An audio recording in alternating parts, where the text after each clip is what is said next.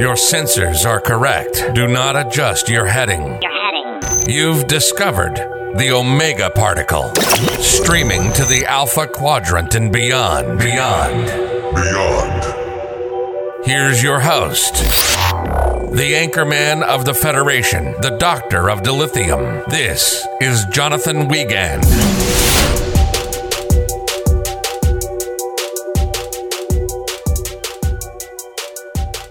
Welcome to the Omega Particle Podcast. I'm your Anchorman of the Federation, the guiding beacon of light in these troubled times. Why are eggs so expensive? Oh, because an avian flu killed hundreds of millions of chickens. Great. Well, I'm still kind of sick, so if you had that on your 2023 bingo card, you can check that square. Avian flu, yep, and a cold, yep. Thank you all so much for your well wishes. I am feeling a lot better, and we are back. We are unmasking the Breen. Not the Breen, the Breen, which is like B-R-E-E-N, not brain, which my computer wanted to auto-correct a million times. This will be a two-part series on the Breen because I just feel like there's so much to explore, and I don't want this to be an hour-and-a-half long episode, because that would be a monster marathon of Trek. And this is like deep cut Trek. Like, I was talking to some of my buddies today. I was like, oh, I'm talking about the Breen. They're like, what are you going to do for your next episode? I'm like, oh, I'm doing this series on the Breen. And they go, what's that? And I go, it's a kind of a villainous race. They go, oh, never heard of them. I'm like, have you watched DS9? They're like, no. I'm like, well, that's why. So it's a very... Yeah, I guess we'll just call it a deep cut. It's a deep cut of Star Trek's most mysterious villain and quote-unquote species, group of species, as we'll learn. Casual person might not know. So if you're a casual fan, welcome. This is probably one of the coolest, to me, and mysterious species out there. They're not a heavy hitter, like the Romulans or the Klingons or the Borg. These are... cats that we just really don't know too much about. So this episode, we're really going to dive deep into kind of what we know and what we have learned about them. Very much like a sociology major, we're going to look at their actions and kind of split that apart because that's all you really can do with these people. And then next week, we're going to go more into the formal timeline, how the Federation and the Romulan Empire and the Klingons dealt with the Breen. But today, we're going to just see who they are. What do they believe? I mean, what do they look like? We don't know, but we're going to talk about it. And I get the biggest thing I hear about the Breen is that the Star Wars Leia helmet, they look like, from Return of the Jedi. They look like Leia. And I'm like, of course they do. It's undeniable. It's like the costume designer who was making the Breen were like, okay, we're going to just directly copy from Return of the Jedi. Great. Well, anyway, sorry, I'm just rambling, but I love it. And that's why we're here, folks, because we love Star Trek. And we're going to be deep diving into things you may not necessarily know about. So, again, next week's a more formal timeline. This week's more kind of learning, just laying the foundation for the house we're going to build next week. But always remember, rate, review, and subscribe. And Luna, let's light this candle. Fun will now commence.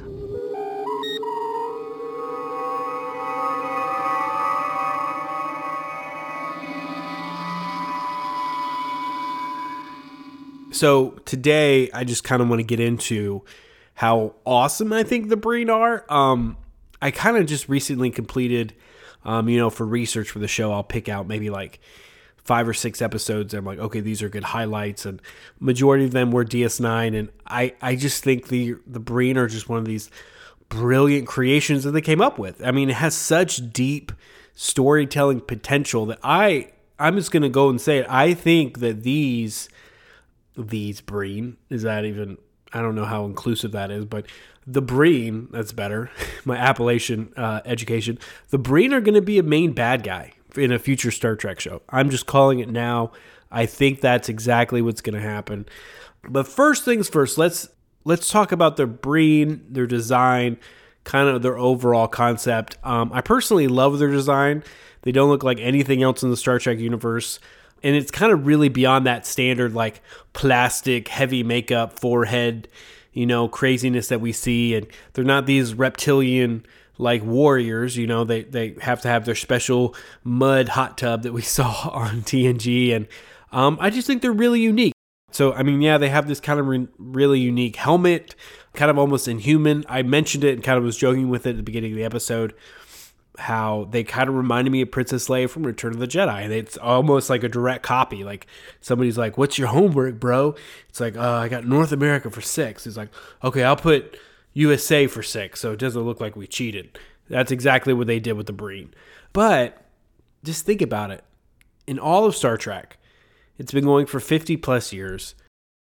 There's not a race or people that are this mysterious.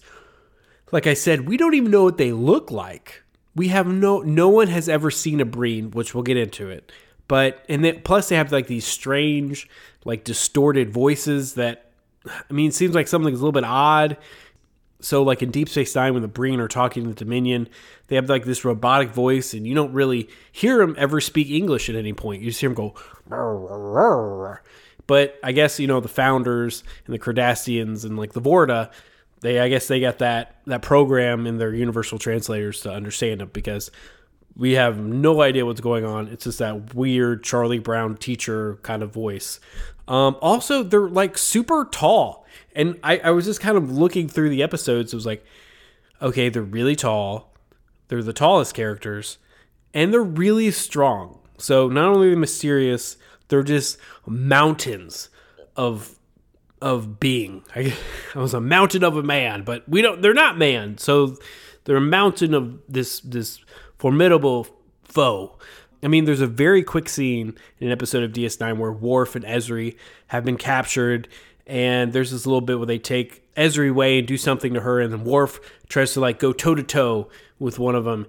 Worf does that classic like Star Trek double fist, like hi-ya, like karate chop, and a Breen just like barely recognizes the hit at all, and he just like punches Worf straight in the face, lays him out in one hit. So it's just like pretty clear the Breen are pretty tough and kind of surprisingly strong, but also like in terms of their everything, their design of their spacecraft, it doesn't really fall in to that Star Trek cliche, just like all the other designs that we see in Star Trek. Usually very heavy makeup on the face, and then even for talking about spaceships, it's pretty just the simple like asymmetrical. You have the big ship in the middle and the two nacelles, and it kind of copies that like a bird motif, like a lot of the Klingon ships and Romulan ships. And so even the Jem'Hadar had that, which I was kind of surprised. I was like, oh yeah, they kind of do resemble and follow that same motif as the other great villains. But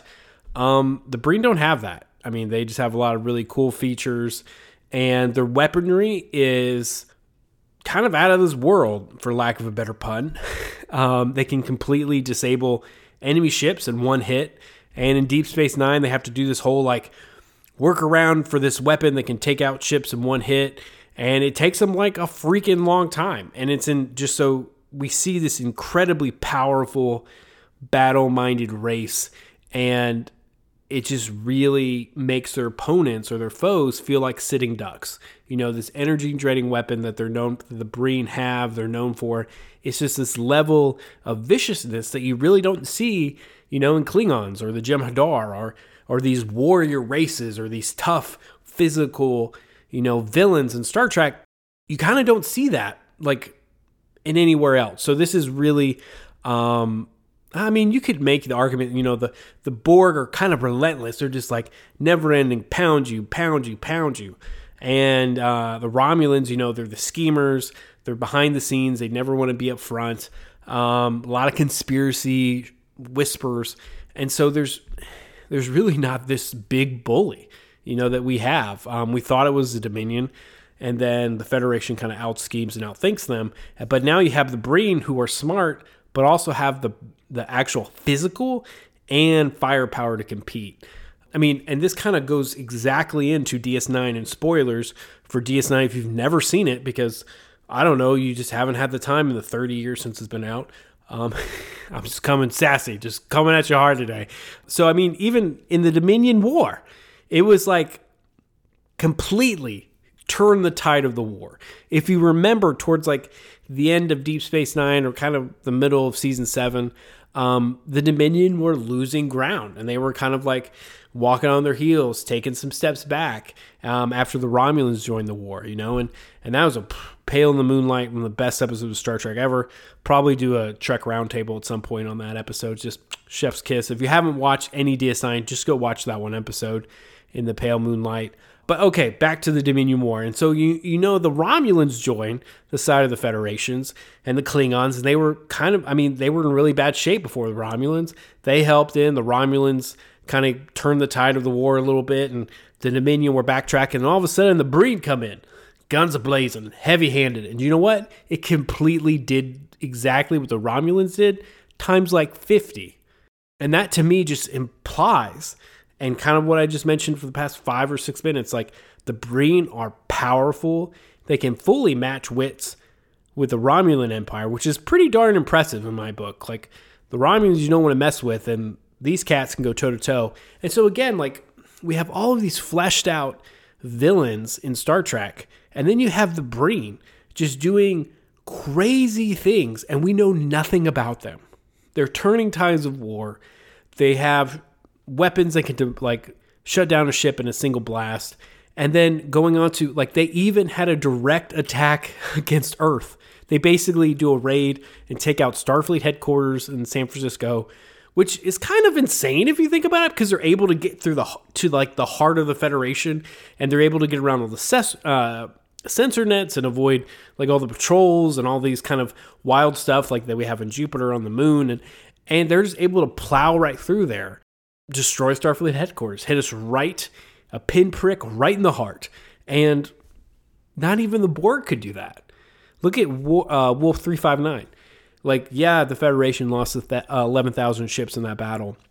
But at the end of the day, the Enterprise and Starfleet was able to stop the Borg from ever reaching Earth. And I may not be fully versed in all like Star Trek lore, but I think this is one of the only kind of villains that really hit the Federation hard like this. I don't think there's ever been one like this, to be honest. Especially on Earth. Earth is like kind of this protected heart of the Federation. You're never going to touch it. And then the Breen come in, and they say they lost half their fleet, demoralized their fleet. But, I mean, it kind of just shows again this fanaticism with them, like that they're going to do whatever it takes to take out their enemy, no matter what it calls for, no matter how the well-being of their troops, they're going to do it. And it reminds me of the Battle of Verdun, all my World War I history buffs out there, that it's a war of attrition. It's like Germany said, we're going to bleed France dry. That's what they did. And it was one of the demoralizing and worst battles in all of World War I history. So a little history lesson for you there. But that's kind of what it reminded me with the Breen. It was like, we're going to go after the enemy no matter what. Honestly, and if you think about it, this major power that the Breen are, this formidable warriors. If they took on the Klingons and Romulans, the whole Federation by themselves, of course they couldn't, defeat all of them. And they had the Dominion, the Cardassians helping them out. So they kind of had this huge Axis power, being able just to pound in the Dominion War. And to me, this is what another factor that makes the Breen so appealing and the great mystery behind them, because we don't know anything about them. Now, we know about the Klingons, we know about the Romulans, and we know about the Cardassians and the Dominion, and et cetera, et cetera. And so we kind of can say, for example, the Klingons, they have a system and a hierarchy of honor. These are their values. This is what they believe. And this kind of is exactly why they act that way out in space. But we don't have anything like that with the Breen. Now, there are some good Star Trek novels which feature the Breen and have. If anybody has any more recommendations, or if you know any of those books, feel free to let me know and send them to me. I'd love to read them and get into them. So this is getting into everybody's favorite part, and that is getting into the mystery behind the Breen. What are they? What do they look like? Where do they come from? Etc. So, like I mentioned before earlier in the episode, in Deep Space Nine, they mentioned no one's ever seen a Breen without a helmet on. No one knows what a Breen actually looks like. But in several episodes in Deep Space Nine, like characters kind of disguise themselves as Breen soldiers or Breen guards. And they do this by, like the classic, like knock out some guards and take their armor. But kind of how is that possible if no one knows what a Breen looks like? And how are the main characters able to take the Breen armor and disguise themselves without seeing what's inside? So this is something that happens. They take the armor, and then somebody else mentions, oh, well, we have no idea what they look like. There's a lot of speculations. There's no official canon. I think the Breen, just the way they are so committed to kind of the secrecy of their species that, like, once the armor comes off, if you don't do it in the right way, it'll vaporize the body. So, like, okay, a Breen's died in battle. You go to take off the armor, body becomes vaporized. So no one knows what it looks like inside. Plus, like, there's like this weirdness surrounding their home world. So if you're watching DS9 and you're seeing them in these full, like, crazy outfits and their Princess Leia helmets, you're kind of like, well, why do they have to wear that? That seems really overkill. That's an EV suit, basically. So the rumor is that they have to wear that armor because it's so cold on their home world, and that they only can survive in, warm temperatures and outside of that planet because it's so cold. So they have, like, their suits are just that cold. And I think there's a conversation between Wei Yun and Damar. And Wei Yun actually says that he's been to the Breen homeworld, and it's actually perfectly suitable for, like, most humanoid life. And he said it's actually quite nice, and it's not cold or freezing at all. So what's going on there? So we have Wei Yun, maybe like Wei Yun 6, I don't know, talking about how the Breen homeworld is perfectly fine. It's perfectly suitable. It's not cold at all. But then why wear the freaking armor then?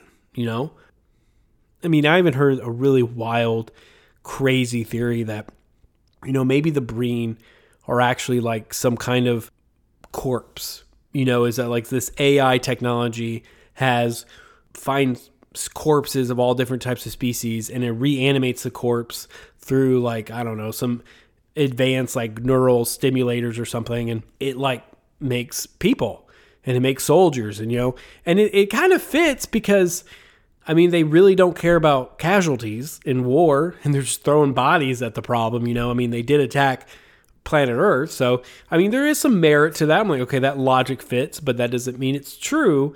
And plus, no one's ever seen a Breen. So, and plus, another thing is too, they really can't do a lot of manual labor. It is said in DS9 that the civilization relies and requires so much slave labor. And it's like, okay, if it requires that much labor and relies on slave labor, are they just brutal dictators and vengeful and kind of these douchebags? Probably they are very vicious, to other species. So there's probably some truth to that, the viciousness behind the Breen. But they could be dead and they can't do it. So it's just a crazy, stupid theory. But anyway, going into another aspect of the Breen. I mentioned this very quickly at the beginning, but you're a smart audience, so I figured you picked up on it. I was kind of going through some non-canon Star Trek, but I think this is canon now. I'm not 100% sure. There's not a lot of Breen activity, but I think this is actually what it is now, because I went through several websites. It seems like official, like, Star Trek websites. This is what they said, and I kind of believe it. But it started in a non-canon Star Trek book, and that was the novel Zero Sum Game. And I think it was a whole series, right? Yeah, from 2010 to 2012. There's also the book Star Trek Typhoon Pact by David Allen Mack. And in these books, they establish that the Breen Confederacy is actually made up of several separate species. And they all wear the Breen suits to kind of disguise their species and kind of just make their identities just seamless throughout the galaxy. And that kind of reminds me of the Xindi minus the matching suits. The Xindi you had the giant bug people, you have the praying mantis people, and you have the talking whales. If you haven't seen Enterprise, you're like, what are those words? And what is he talking about? So it's kind of just like that, I think.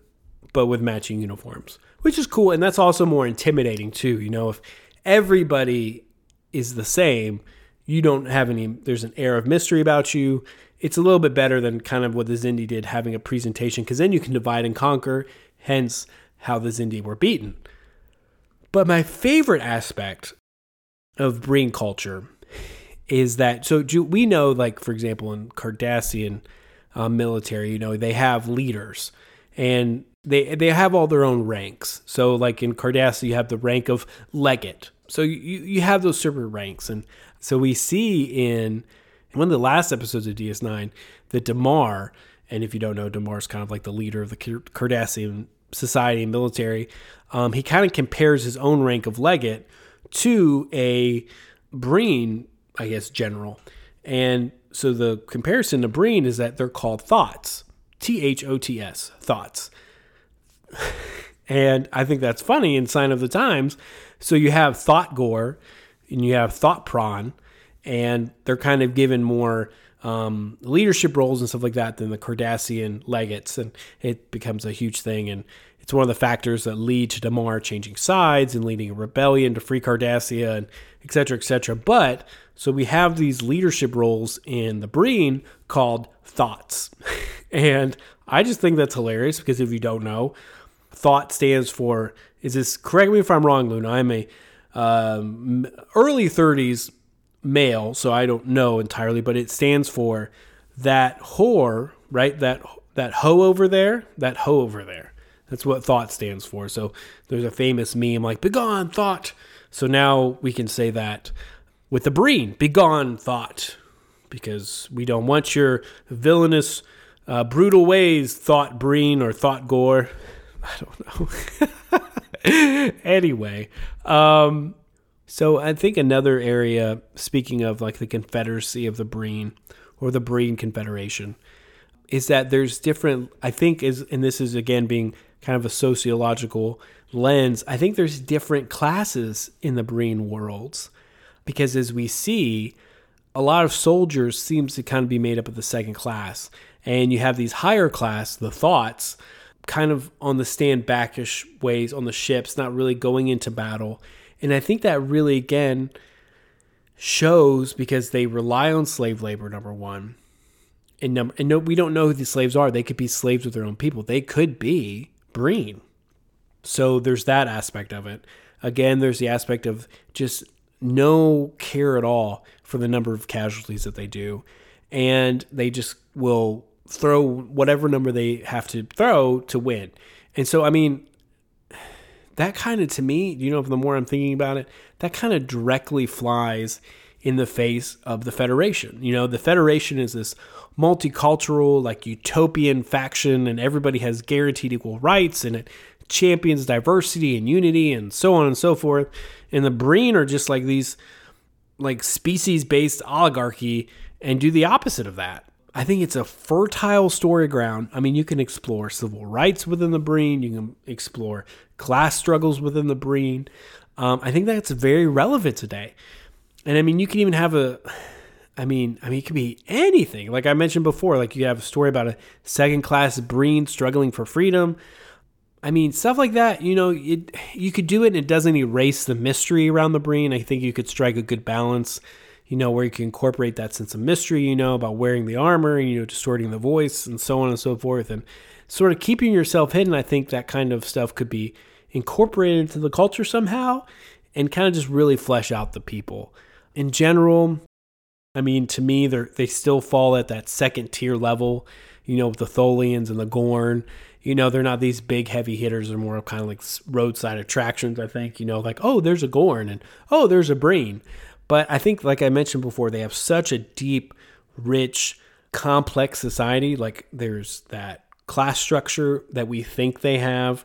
There's the slavery aspect, of enslaving their own race, possibly, which looks like, or other races, and how that, which ideology is better. You have the Federation, obviously the Federation, but I'm saying like in a war like that, which side's is ultimately gonna win out. And I think that's so impactful in today's world that we could see, good triumph over evil. And again, kind of reiterate that quote I had from last week, When I come home from work, I don't want to deal with the darkness and the drama, of every day going into the office, going to work, coming home. I want to watch TV and escape. And I think Star Trek's a beautiful avenue for that because we can hope for a better future, not only our personal lives, but as a people and as a society, where we won't have to worry about making sure everybody has the same rights or making sure everybody's equally treated and we're including everybody, not excluding or,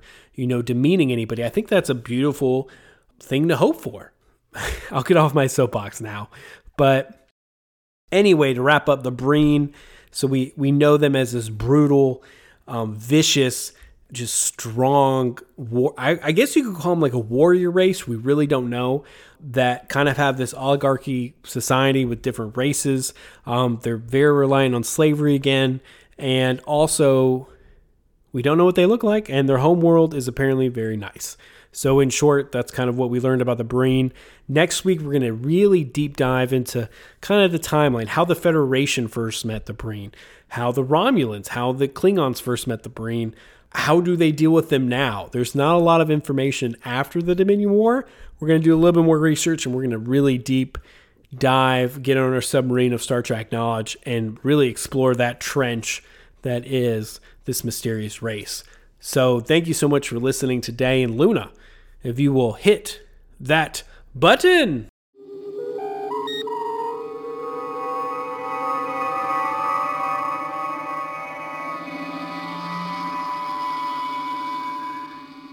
Thank you guys so much for listening. And always remember, you can always rate, review, and subscribe us. We're on everything. We just got on Amazon. That was something we were kind of going back and forth with them about. So we're on Amazon Podcasts now, if anybody listens to Amazon Podcasts. And another thing, my good friend Jason just wrote another great review on the show Wednesday for Netflix. So if you go to jasontalksmovies.wordpress.com, the Wednesday, I kind of agree with everything he said about Wednesday. I'm not a big Addams Family fan. My wife is, and so I watched it with her, and I was really pleasantly surprised. I was like, this is good. It's a little teenage angsty, but it was kind of like what did Jason say? It was like a CW version of Harry Potter, and I was like 100% agree, but it is what it is. Anyway, guys, feel free to reach out to us on social media. We're always helping to connect with you guys, and it's great talking with you throughout the week and in between episodes. And again, always remember, second star to the right, straight on till morning.